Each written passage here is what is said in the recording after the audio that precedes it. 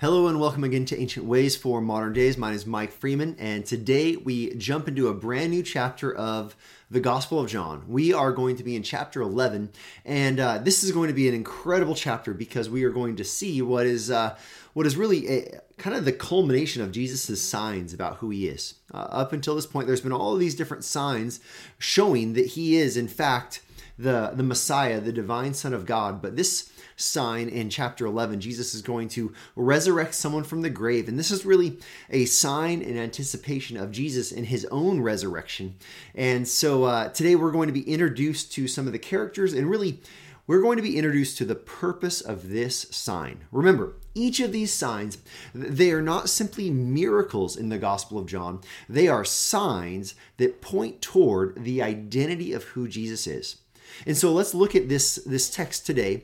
We're going to be in chapter 11, and we're going to look at the first 6 verses. Follow along with me. It says, "Now a certain man was ill, Lazarus of Bethany, the village of Mary and her sister Martha. It was Mary who anointed the Lord with ointment and wiped his feet with her hair, whose brother Lazarus was ill. So the sisters sent to him, saying, 'Lord, he whom you love is ill.'" Now here's what we have. This is a family that is dear to Jesus, and we're familiar with Mary, but now we find that her brother Lazarus, he is ill, and she's concerned. This is not he's got a cough.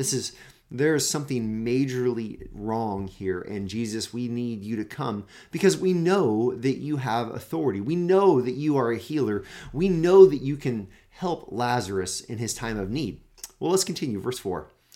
"But when Jesus heard it, he said, 'This illness does not lead to death.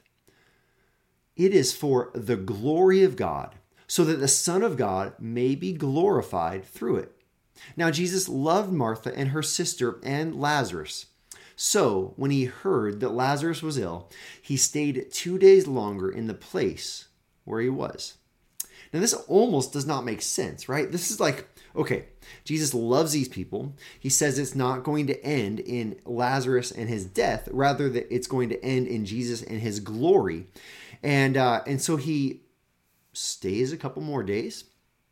Your anticipation would be, you know what? If in fact Jesus loves this man, if in fact this is for Jesus' glory, well then Jesus is going to go, and he's going to go immediately, and he's going to heal this man so that man does not die.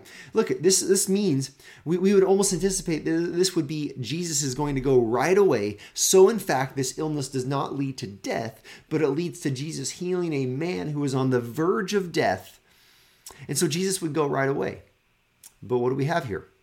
We have in this moment, Jesus delays for 2 more days. Why? What is going on here? And for us today, what is the ancient way for our modern day? Well, if you're familiar with the story, Lazarus, in fact, does die. We're going to find that Jesus is going to go and resurrect Lazarus from the grave. But here's what I want us to notice in this moment.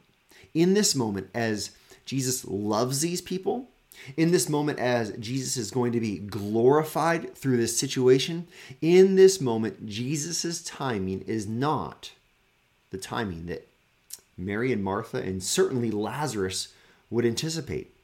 If this family is writing the script, they're saying Jesus comes right away because he loves them, because this does not end in death. And yet, this is not the timing that Jesus is operating on. Brother or sister in Christ, we're going to look at Jesus' identity. We're going to see the greatness of his glory. But before we do any of that, I think it's appropriate in this text to pause for a moment and remember that the things that you were praying for, the petitions you have to the Lord, the good things that you're asking for, I'm talking about the things that you know are in line with who God is and his character. We're praying for people to come to faith. We're praying for our churches to have an impact in their communities. We're praying for godly leaders of our country and of the world. All of these things that we know, they match God's character. We are praying for these things, and yet we wait.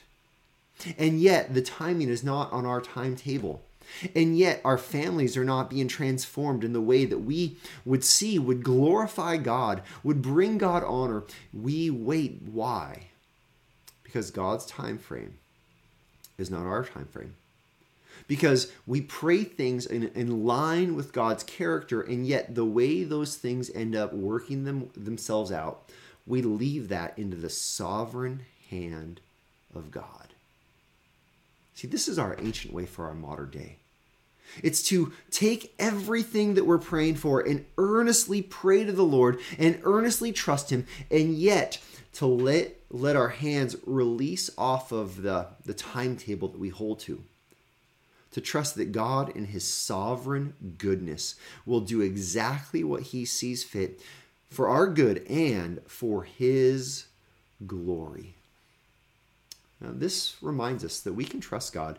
We can trust God when things work out the way we want them to, when we want them to, and we can trust God even when things do not work out the way we want them to, or that the timeline does not keep up with when we want God to work.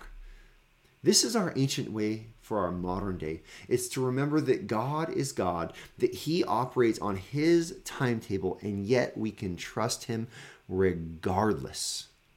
I hope you take this to heart.